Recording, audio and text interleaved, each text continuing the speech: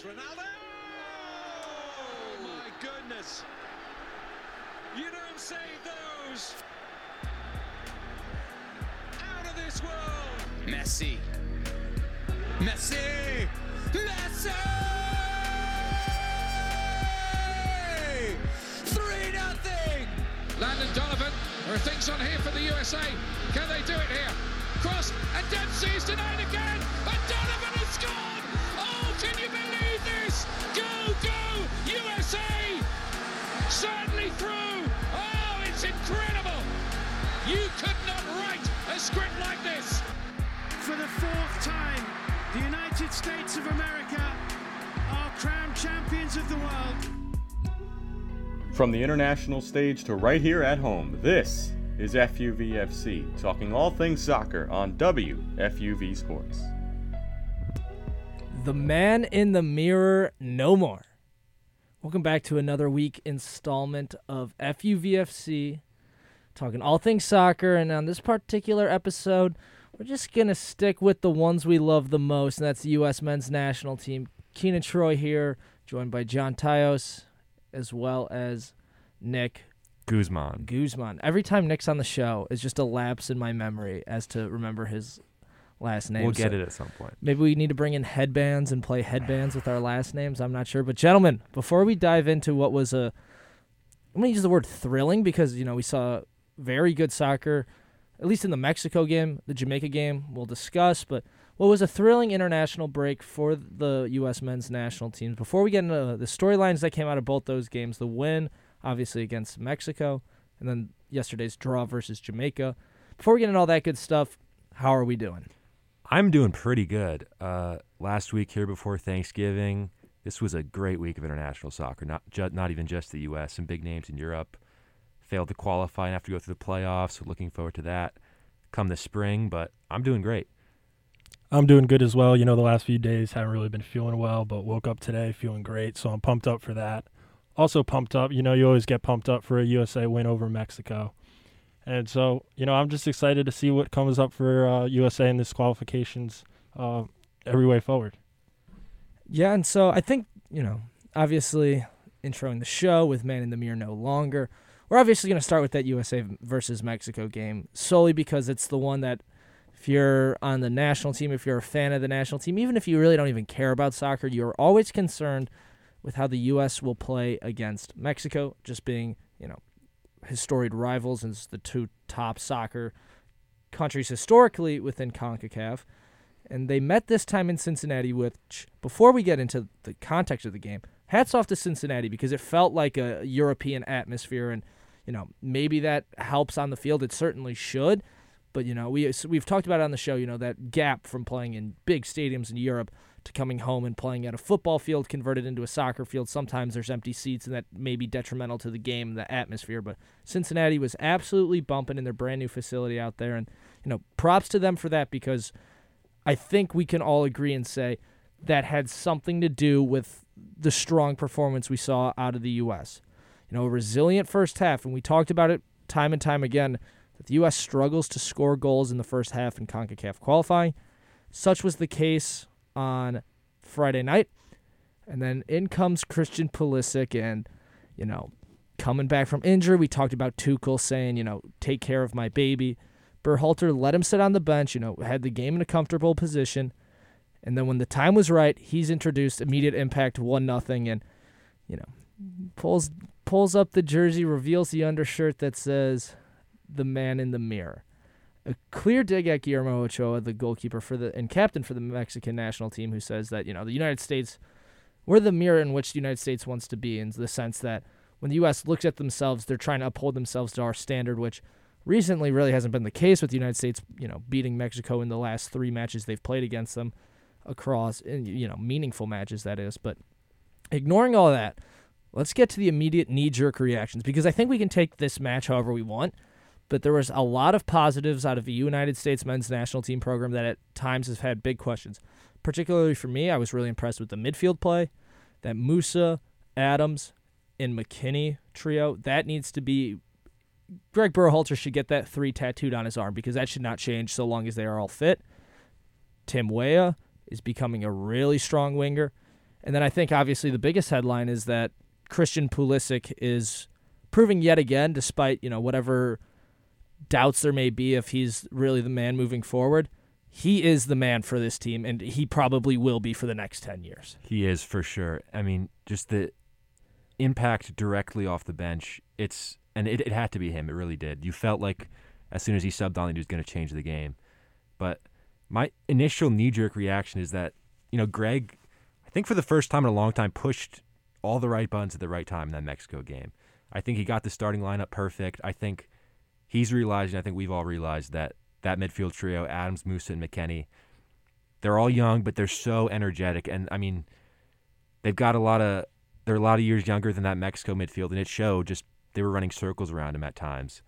And the timing of the Pulisic substitution right around the 65th minute was perfect, right when the U.S. needed a little bit of a boost.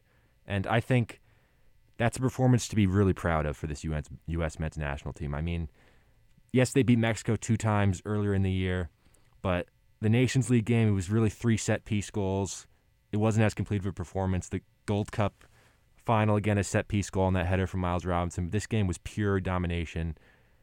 Not from start to finish, but the fact that they were able to hang in that first half and come out so strong in the second. This is the proudest performance I've seen in a long time from this men's national team. Yeah, one thing that, we've talked about on the podcast for weeks now is the lineup selection. And the 11 that Greg Berhalter selected has been consistent in the last couple of games. And we said that needed to happen in order for this U.S. Men's national team to gel together and to play together.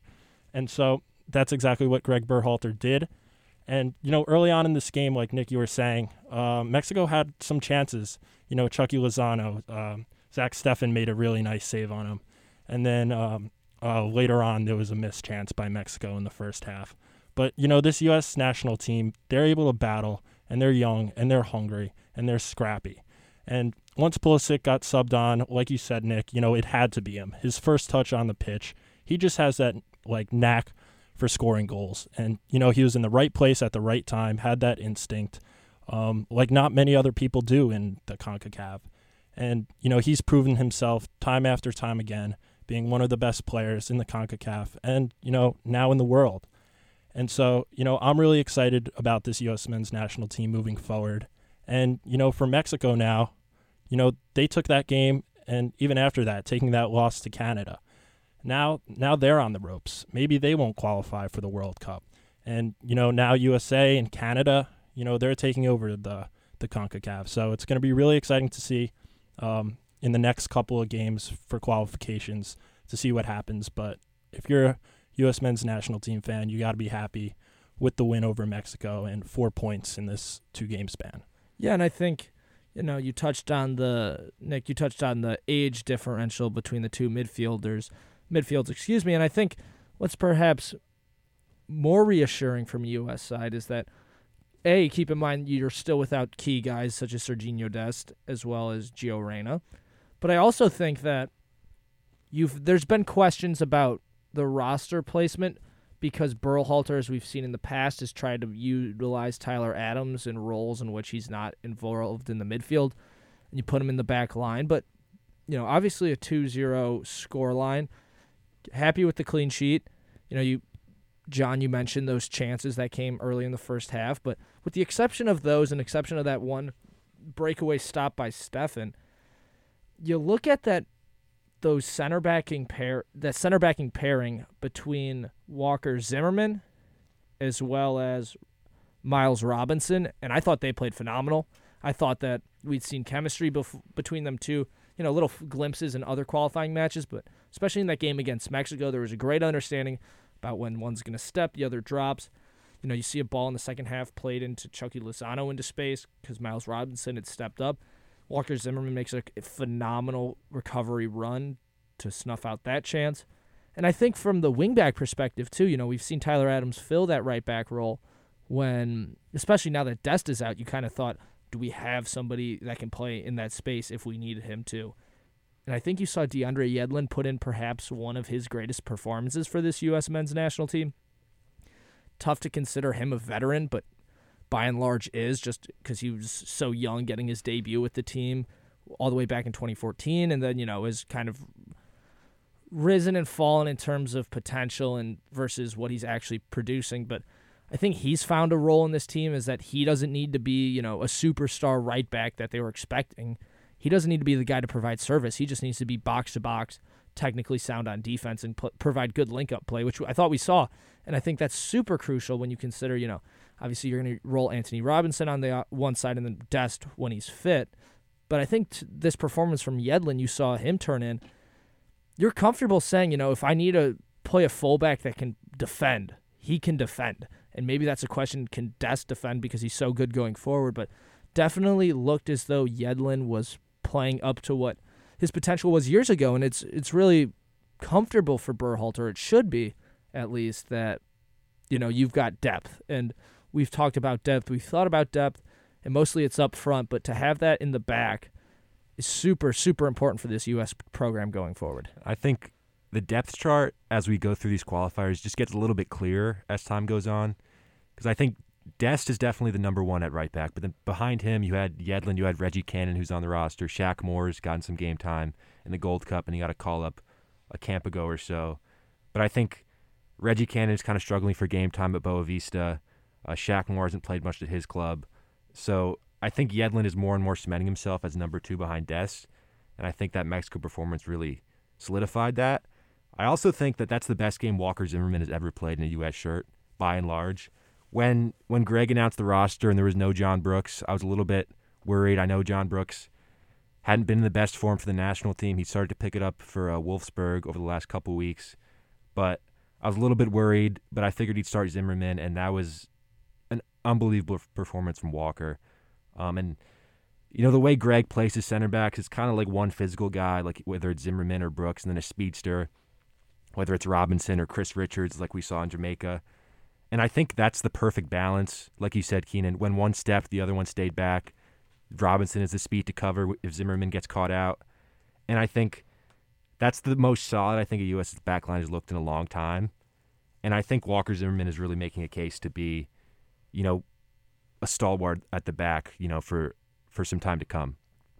Yeah, I think one thing that we were really looking forward to was, seeing how this back line would defend against a team of quality like Mexico. And so to see them pass that test with flying colors and keep a clean sheet against Mexico, that's really what we wanted to see. And so we always knew that the problem wasn't going to be scoring goals for this team. Now with the depth that they have up top, and with Gio Reyna coming back, and we've seen proven players, and now that Timothy Weah is in good form, and Pepe is cementing himself as the number 9 for the team, and players like Aronson and Areola, coming off the bench, and they've shown that they can be effective. This team is now a complete team, and they have the capability and they have the players, and now they have a certain amount of experience playing together. And I think that that could only serve them well moving forward and in these next couple of qualification games and hopefully in the World Cup. And, the game ultimately finishes 2-0, 2-0, which has become a storyline in of its own self, just because typically when the United States plays Mexico, this scoreline seemingly comes up. You can go back to 2006 when Donovan scores a late clincher, sealing the United States' fate and sending them to Germany for that World Cup. You can look to 2015, Jordan Morris scoring a brace in his national team debut, 2-0 versus Mexico. Weston McKennie gets on the score sheet, which I think is really huge for this team, just because he provides so much quality out of that midfield in terms of passing, in terms of, he's, as I see it, he's really the guy that initiates press for this team. So when McKennie goes, it seems like everybody else in that front three, and then, Musa typically steps and Adams kind of sinks in. But I think McKennie's really a tone setter for the midfield and for the offense, so it's always good to see him on the score sheet. And then Miles Robinson picks up a red card in the 89th minute. A little reckless, you're just trying to cement the lead there, so you don't think that it was anything personal. You don't think it was, dumb. I think it was just more of a trying to make sure the game stays 2-0 because if they score one, Mexico even gets a sniff, they're always going to be dangerous. But then let's transition now to last night. This is being recorded on Wednesday, November 17th. So Tuesday the 16th, the United States goes down to Kingston, Jamaica. Timothy Weah continues his good run of form. He gets an early goal for the United States, and we kind of thought, especially after that one goes in, that this game might be a runaway, just the way the United States was building, just the way that they had created several good chances before Weah finds that first one. And it all comes to naught when Mikel Antonio, when the United States played Jamaica at home, he wasn't in the squad because of fitness. And so now you go 1-1 level and ultimately ends in a 1-1 draw. But I want to start with that Weah goal, just because we talk about how good that he is in form. And, obviously with having a complete legend of a dad in Tim Weah, who is currently the president of Liberia, which is crazy in of its own self.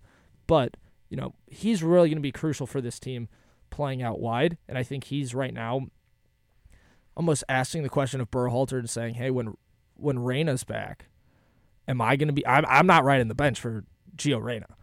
You can sit Pulisic, you can force Pulisic to play the 9 and send Pepe to the bench, or you can sit Pulisic or you can sit Gio, but I'm not coming out, which I think is, going to be an interesting conversation when Gio's back into fitness. But for right now, obviously, as we said, Tim Weah is in incredible form. He scores that first goal, but then the pressure kind of drops off. And the United States, I don't want to say got complacent, I don't want to say they got cocky, but it felt like to me after watching Weah score, they expected Jamaica to just kind of keel over and die and let the United States maybe add 1 or 2 more and then just get out with, 6 of 6, which would have been perfect. We could have named this podcast Dos a Cero. United States goes undefeated in qualifying. But sadly, the Jamaicans had something to say about it. It was a little bit worrying just how much the levels dropped. Not so much after the Weah goal, but after the Antonio equalizer. And that kind of stunned the U.S. and kind of took the wind out of their sails. It is an inexperienced group, and we've mentioned so much how qualifying in CONCACAF is difficult. But I think a lot of players did not have great games. Anthony Robinson, I thought, was very rough at left back. I think Gianluca Busio is kind of a non-factor in the midfield. But I think that being said, in terms of Tim Weah, he's such a different player than Gio Reyna. It's just interesting that they're pushed into the same position because of the system that Greg kind of plays. More for Dortmund, you'd see Gio in like an attacking midfield type role. Even for Lille, Weah is like a second striker behind Jonathan David.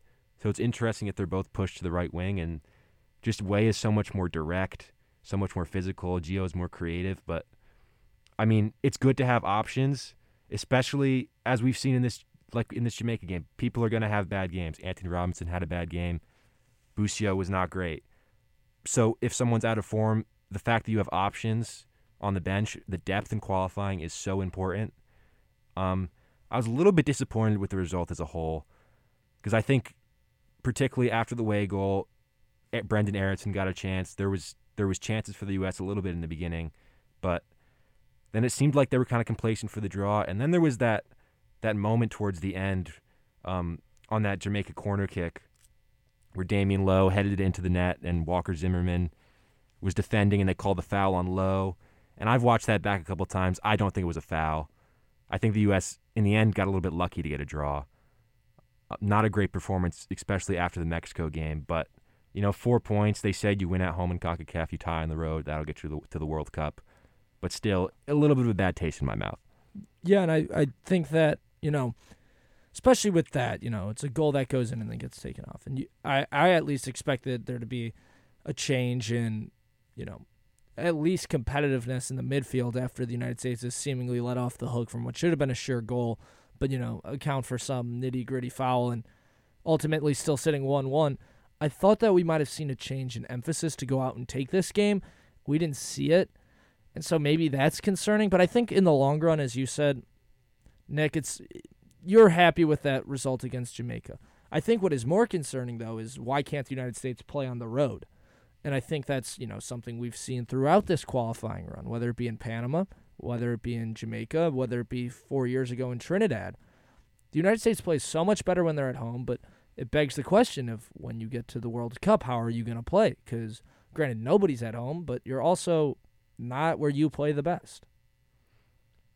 Yeah, and it's going to be really difficult for the USA. And, I think this game against Jamaica, I think it was really just, they kind of took the foot off the gas pedal. And, when you're playing against Mexico, you get pumped up for that game. And, it's a different kind of game. It's not just a CONCACAF World Cup qualifier. You know, it's your biggest game of the season, and everybody's ready. You got your country behind you. Everybody's watching as a fan. And, you know, I think the players know that. And then when you go on the road to Jamaica and the crowd's not there and, you know, you're playing a team that's, you know, not at the same level as a Mexican national team, you know, you kind of take a step off. And I think that's exactly what USA did. And, you know, that's the result that we see here, 1-1 draw. And honestly, in this game, I thought that USA should have lost this game. You know, no VAR in Jamaica, which is something that, you know, I think really should be fixed. I think VAR should be in every stadium. I don't know why it isn't. That's something that's concerning to me. But also there was a miss earlier on in the game from a Jamaican player inside the 6-yard box that went over the crossbar. You know, it wasn't really a great performance by this USA team. You take the tie and you go into the next break with 4 points from these 2 games. But really what you have to do is, you know, not take your foot off the gas pedal and, you know, continue to have the same mentality as a Mexico game as you do any other game. I think for me, there's still an area of concern at the 9 position at striker. You know, we all love Ricardo Pepi. He's, you know, he proved it earlier that he's going to score. He scored the 2 against Jamaica. He was good in the September window too, but I think it's a little bit concerning when that's your only option up front, because if an 18-year-old isn't exactly on his game, you need to have options behind that. They called up Jesus Ferreira, who's been in good form for FC Dallas, but you know, I think us men's national team fans do this thing where a striker scores a couple goals, whether it's Josh Sargent, Daryl Dike, or Sibachu, or now Pepi, and then, okay, that's our striker, and then they have a bad run of form, and then we seem to be back at the same place again. I think Pepi is the future, but I think in this window where he's a little bit of a non-factor, it's a little bit concerning when you don't really have any options off the bench to change that. It didn't really matter in the Mexico game, but in the Jamaica game, I think just when a player like that is not playing well, I don't mean to single him out at all. I mean, he's a great player. It's just I still think the number 9 position is a bit of a worry for this U.S. team. Yeah, and I think, you know, I would say it goes back to Josie Altidore. I say it goes back to, could maybe say Jordan Morris, just in terms of, you know, get going hot. It's like a rookie in baseball, not to stretch it too far in terms of analogies across sports, but it's a rookie in baseball who nobody knows anything about because nobody's, you know, seen his spring training, you know, stats or whatever, so they don't know what he can't hit. So he's going to be really solid in the first 2 months, and then when the opposition starts to figure out, okay, pitch him sliders low and away, and he's going to swing every time, he's going to slump. And I think, you know, this break we kind of got teased to a Pepi slump, not in the sense that he was ineffective, but just in the sense that he wasn't as dominant and wasn't like the man as he was in other World Cup qualifying runs. But I think something we talked about earlier, which is applicable here, is when Reyna's back to form, I think you've got a lot of quality options up front. You know, Josh Sargent, we mentioned, was really solid, then dipped out of form. I could see him being reintroduced. Jordan Morris just got back for Seattle at the end of this MLS season. He's back fit. I don't personally like Jordan Morris, but he's an option that you could go to. And I think the beauty of this team right now, and it's I don't want to, you know, commit hubris by being too prideful of that win against Mexico, but they're so dangerous in the wide positions. They're so dangerous through the midfield in terms of where your best quality players are. I don't think that, you know, you need a phenomenal number 9. You need a number 9 that's going to press, a number 9 that's going to play with his back to goal, a number 9 that can finish with inside the 18 that we saw Pepi do, you know, phenomenally in his first couple caps. So, granted, that's a kind of a big list for, you know, this is what my number 9 needs to do if you're Greg Berhalter, but I think that there's candidates amongst the team in their depth chart that can fill that in, and, you know, maybe it's trial and error and something they need to address moving forward. But I think right now, if I'm Greg Berhalter, I'm not too worried about it. I'm not pressing Ricardo Pepi to do anything too crazy because you know it's going to take for him some time to find a comfortable stride when he's no longer this, you know, rookie sensation, when he's, you know, becoming a solid part of this national team. But perhaps the biggest takeaway, and we haven't gotten to this yet, and truth be told, we haven't spent too much time on this team altogether just because, granted, we're all Americans and we all like the American national team. We feel that everyone wants to talk about it. But so much of the focus in this CONCACAF group has been, at least in the recent years, it's been the U.S., Mexico, Costa Rica, Panama making it to the World Cup in 2018, and Canada really getting no love. But as we sit here after this international window, Canada sits on top of the group. Playing at home, they beat Costa Rica 1-0, and then in what was literally the coldest game that Mexico's ever played as a national team, temperatures of 16 degrees in Edmonton when they kicked off, you see Canada take down Mexico, which is almost probably a bigger result than the U.S. beating Mexico. Beat them 2-1 in what was dubbed Estadio Frizio or something. Azteca. The Estadio Azteca. Classic wordplay from the Canadians. But it was a game in which Canada looked comfortable. Saw Kyle Larin get 2 goals, not early, but 2 goals early enough to the point where Mexico was kind of chasing the game, scoring in the end of the first half and then right out of the gates in the second half, and then Hector Herrera scoring for El Tri in the 90th minute, so a consolation goal at that. But this Canadian team turning some heads within the CONCACAF group, just because I think, at least for myself, and if you guys have different approaches to them, feel free to write me off as a non-believer, but I think everyone kind of looked at this Canada team and said, yeah, they're young. Yeah, the reason that they play so well is because they, a lot of this team, with the exception of a couple veterans, a lot of this team has just kind of grown up together, but they really don't have the quality to, take down, Mexico, for instance, or the United States. So they're just kind of coasting through beating the easy-to-beat teams, and then when a big team comes their way, they'll play for a draw, and they'll be happy with that. But I don't think that was the case, what we saw against that Mexico game. Granted, the temperatures and the conditions favor really neither side, and you saw really a kind of a sloppy first half until Canada got on the score sheet. But nonetheless, Canada sitting atop the group. Does the United States need to be more worried about Canada than Mexico, or more worried about them than Panama or Costa Rica? I think it's a good question because I think Canada is here to stay. I think, when you think of the Canadian national team, maybe if you don't follow the CONCACAF that closely, you think of Alphonso Davies, and then that's about it. But, Kyle Larin's a great player. Jonathan David is a great player. Tajon Buchanan is a really good young player for the Revolution. There's talent there, and I think they've shown, they're the only unbeaten team still in CONCACAF qualifying, 4 wins and 4 draws. They've proven it. They are here to stay. Granted, they have a pretty tough schedule. I'd say the toughest out of the rest of CONCACAF in terms of qualifying. They've only got 2 home games left and 4 on the road. One of those home games is the U.S. But they've yet to really run. They've gone to the Azteca, but they haven't really run the CONCACAF, really like Central America gauntlet. What do you think of when you think of CONCACAF qualifiers? They still have to go to Honduras, El Salvador, Costa Rica, and Panama. They have their work cut out for them, but it's really, this last window solidified it. This is a four-horse race, really, between the Canada, U.S., Mexico, and Panama won't go away. Panama are staying here, and there's only 3 automatic spots. Only 1 point separates the U.S. from Panama, who are in 4th. So I think there's really no room for a slip-up at home for the U.S. There's no room for slip-ups really anywhere for any of these teams. They've got to be on top of their game because, Mexico, I don't expect to slip up as they did. These are probably their 2 toughest games that they played in this window. They've got 4 at home to go and just 2 on the road. I think Mexico are going to qualify, but really it's four teams for 3 spots, and it really could go anywhere.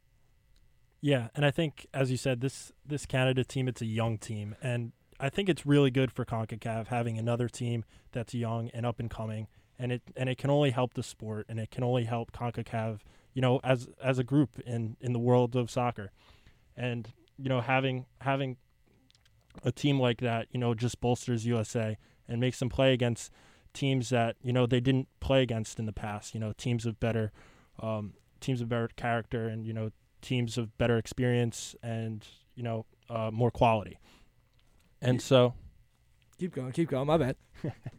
Yeah, and so for USA, This can only help them, and this can only help, soccer as a whole for CONCACAF.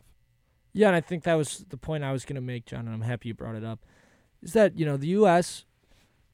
obviously not qualifying in 2018 is one thing, but I've been one of the firm believers that they need to schedule harder non-CONCACAF opponents solely because, assuming they make it to a World Cup, you don't want to be outclassed, and you want to have some gauge as to where you're being outworked.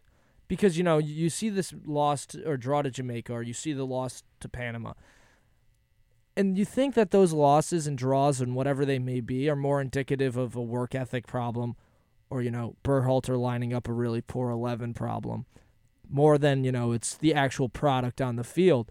And I think, the biggest complaint or biggest worry, rather, is could the United States address the issues as they were happening if they don't play these big games, besides, a Mexico and a Costa Rica and a Panama on the road, which are, granted, 4 games, but you think you need more than that to fully gauge, where your squad is moving forward. But now that Canada's into the picture, it obviously creates an entirely new rivalry, shared border, obviously, but it also creates a new emphasis that, we can't just roll out whatever 11 we want when we don't have a tough game in Central America on the road, or when we're playing Mexico, wherever we're playing Mexico. Anytime we see Canada on our schedule now, it gets extremely interesting just because we've talked about how young they are, but more importantly, how well they're gelled together. And as Nick, you pointed out, they're unbeaten in CONCACAF. They play for results, and maybe that's something that Berhalter needs to address more is can we get results in close games? Because as we said in that Jamaica game, it very well could have gone the other way.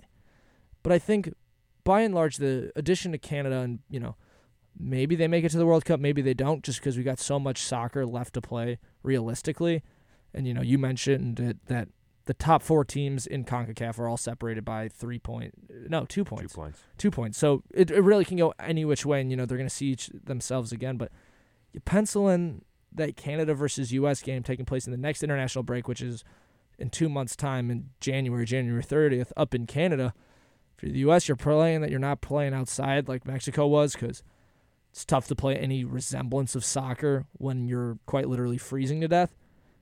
But if you're Canada, you say, why not play outside? We know we've trained outside. We know what these winters are like. Why give them a comfortable environment maybe in BC place that's, or in Montreal that, are indoor?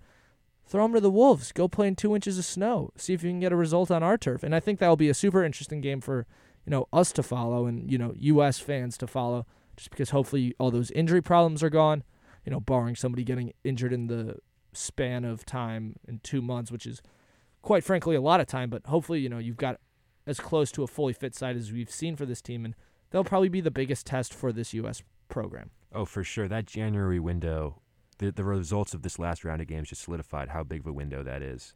I mean, just the U.S. has to beat El Salvador at home. That's a given. They have to beat Honduras at home.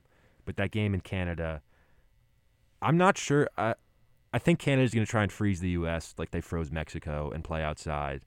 I think the U.S. is going to be more well adapted to that than Mexico is, just because a lot of Mexico's squad is, domestic based and really haven't ever experienced conditions like that. I mean, the U.S. haven't either, but they've played. I'm sure some of those players have played up in Minnesota before, in Chicago in the late fall, early winter, and I think that's definitely what Canada's going to try and do. Them being strong in CONCACAF, although it might make qualifying harder for the U.S. in the short term, it's only a good thing in the long term. It's only going to make them better. The more good teams in CONCACAF, the better the results are for the U.S. men's national team in the long term, no matter how painful they're, because the U.S. is really going to have to run the gauntlet here down the stretch in CONCACAF. Qualifying could very well come down to that last window for the U.S., and that last window is tough. They got Mexico at the Azteca, Panama at home, and then Costa Rica away, where they've never won before. I believe they might not have even gotten a point before in Costa Rica in the Hex era.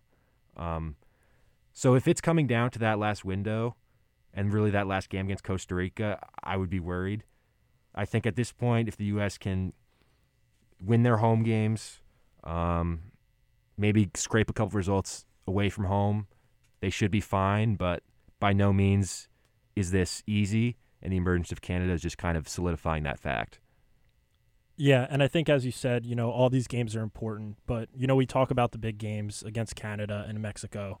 But I think if you're USA, you cannot be dropping points in any of these games, and you need to take every single game from now on and treat it like it's a Mexico game or treat it like it's a Canada game. And I think that's the only way that USA will make it to the World Cup, and the only way to not let down their fans again in another World Cup. And so, I'm really excited. I think this USA team has the potential to do so. They have the players to do so, the quality, and we've seen it. But now they just need to go out and show it in these next couple of games for World Cup qualification, and I'm really excited about it. And I think, as we get towards the end of the show here, I think what's most important to emphasize is you got to win the ones that you're supposed to win. So that means beating El Salvador, beating Honduras, and realistically beating Panama at home. Those are 3 games that if you're Coach Greg Berhalter, you say, I need to win these games. It has to be 9 points. Has to be 9 from those 3. And then you play Canada on the road, you play Mexico on the road, and you play Costa Rica on the road. Look at those 3 slides of games. You say, okay, assume we get 9 from the ones that we're supposed to get 9 from. Those other 3 games, you're saying either 5 or 6 points. You're more than comfortable with that.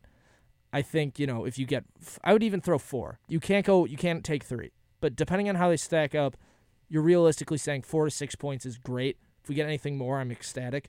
But we have to at least get 2 results from the tough games against Canada, Mexico, and Costa Rica, all on the road. But yeah, you just got to, I think all of us can agree, if you look back into this qualifying schedule for the United States, you look at the results that ultimately might come back to bite them in the butt just because, you look at an 0-0 draw against El Salvador. You look at that loss against Panama. Okay, you look at, even though we're, singing their praises, that 1-1 draw against Canada, kind of want to win that one. So you just can't let the defining factor of this World Cup qualification be we missed opportunities to win against sides that don't want to say are lesser, but you have to get a win against El Salvador. You have to get wins against Honduras. And realistically, when you're at home, as well as this team plays at home, you need to get wins against Panama. So the United States is off, as we mentioned. Next time in action is actually December 18th. That's a non-FIFA friendly against Bosnia and Herzegovina at home, which is always good for the United States. But I think what's most important with this match against Bosnia is that we're going to see a lot of MLS players just because it's not a recognized international break by FIFA. So most of the big names are going to stay with their European clubs presumably, but perhaps gives you a chance to see Pepe grow a little bit more in a non-high pressure situation. We talked about Walker Zimmerman, how well he played, can cement his role in that back line.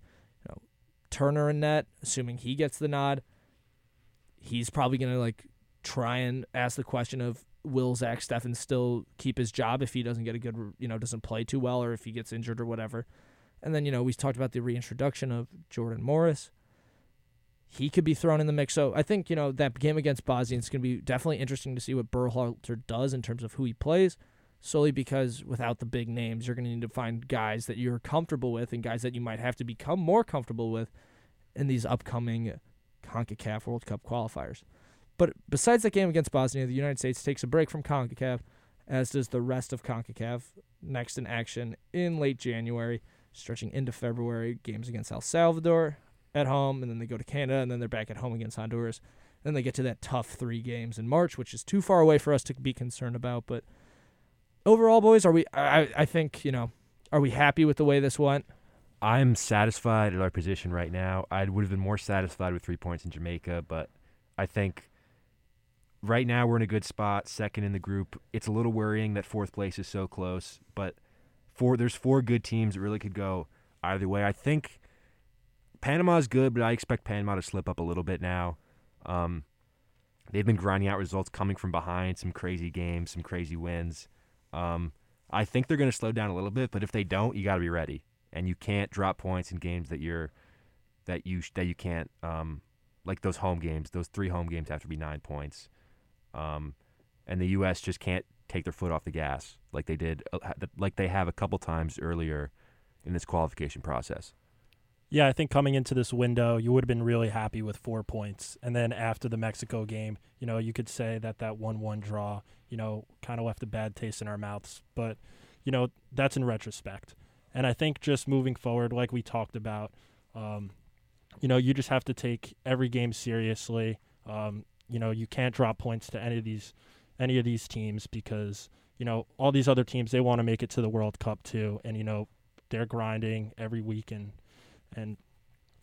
we've said how much quality is in this CONCACAF now, and everybody's fighting for those 4 spots or potential 4 spots, and so I want to see USA make it to the World Cup, and it'll be very interesting to see in these next 2 windows if USA can pull it off.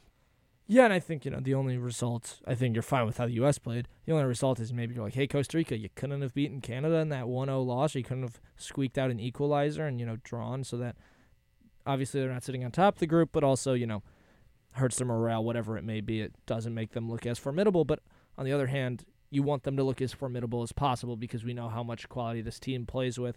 And we also know how sometimes the United States takes a game off when they don't think they have to get up to the challenge. That's going to do it for us here tonight. Super fun, interesting episode. All the good stuff about the U.S. in this most recent World Cup qualifying window. Domestic leagues are back this upcoming weekend, so next week we'll probably dive into that. Though we only focused on the U.S. in terms of World Cup qualifying, ton of news out of Europe, which we didn't get to solely because I think this should be the prerogative. But I think we should get into that next week, and we will. Just, all the news about Portugal perhaps being bounced, Italy, the European champions, on the hot seat. All that good stuff coming to you next week. So for John Tyos, Nick Guzman, and today's producer, Michael Hernandez, I'm Keenan Troy. Wishing you guys a happy week. Hopefully we can squeeze in another episode before Thanksgiving. If we don't, enjoy time with the family. It's always worth it. Take care, guys.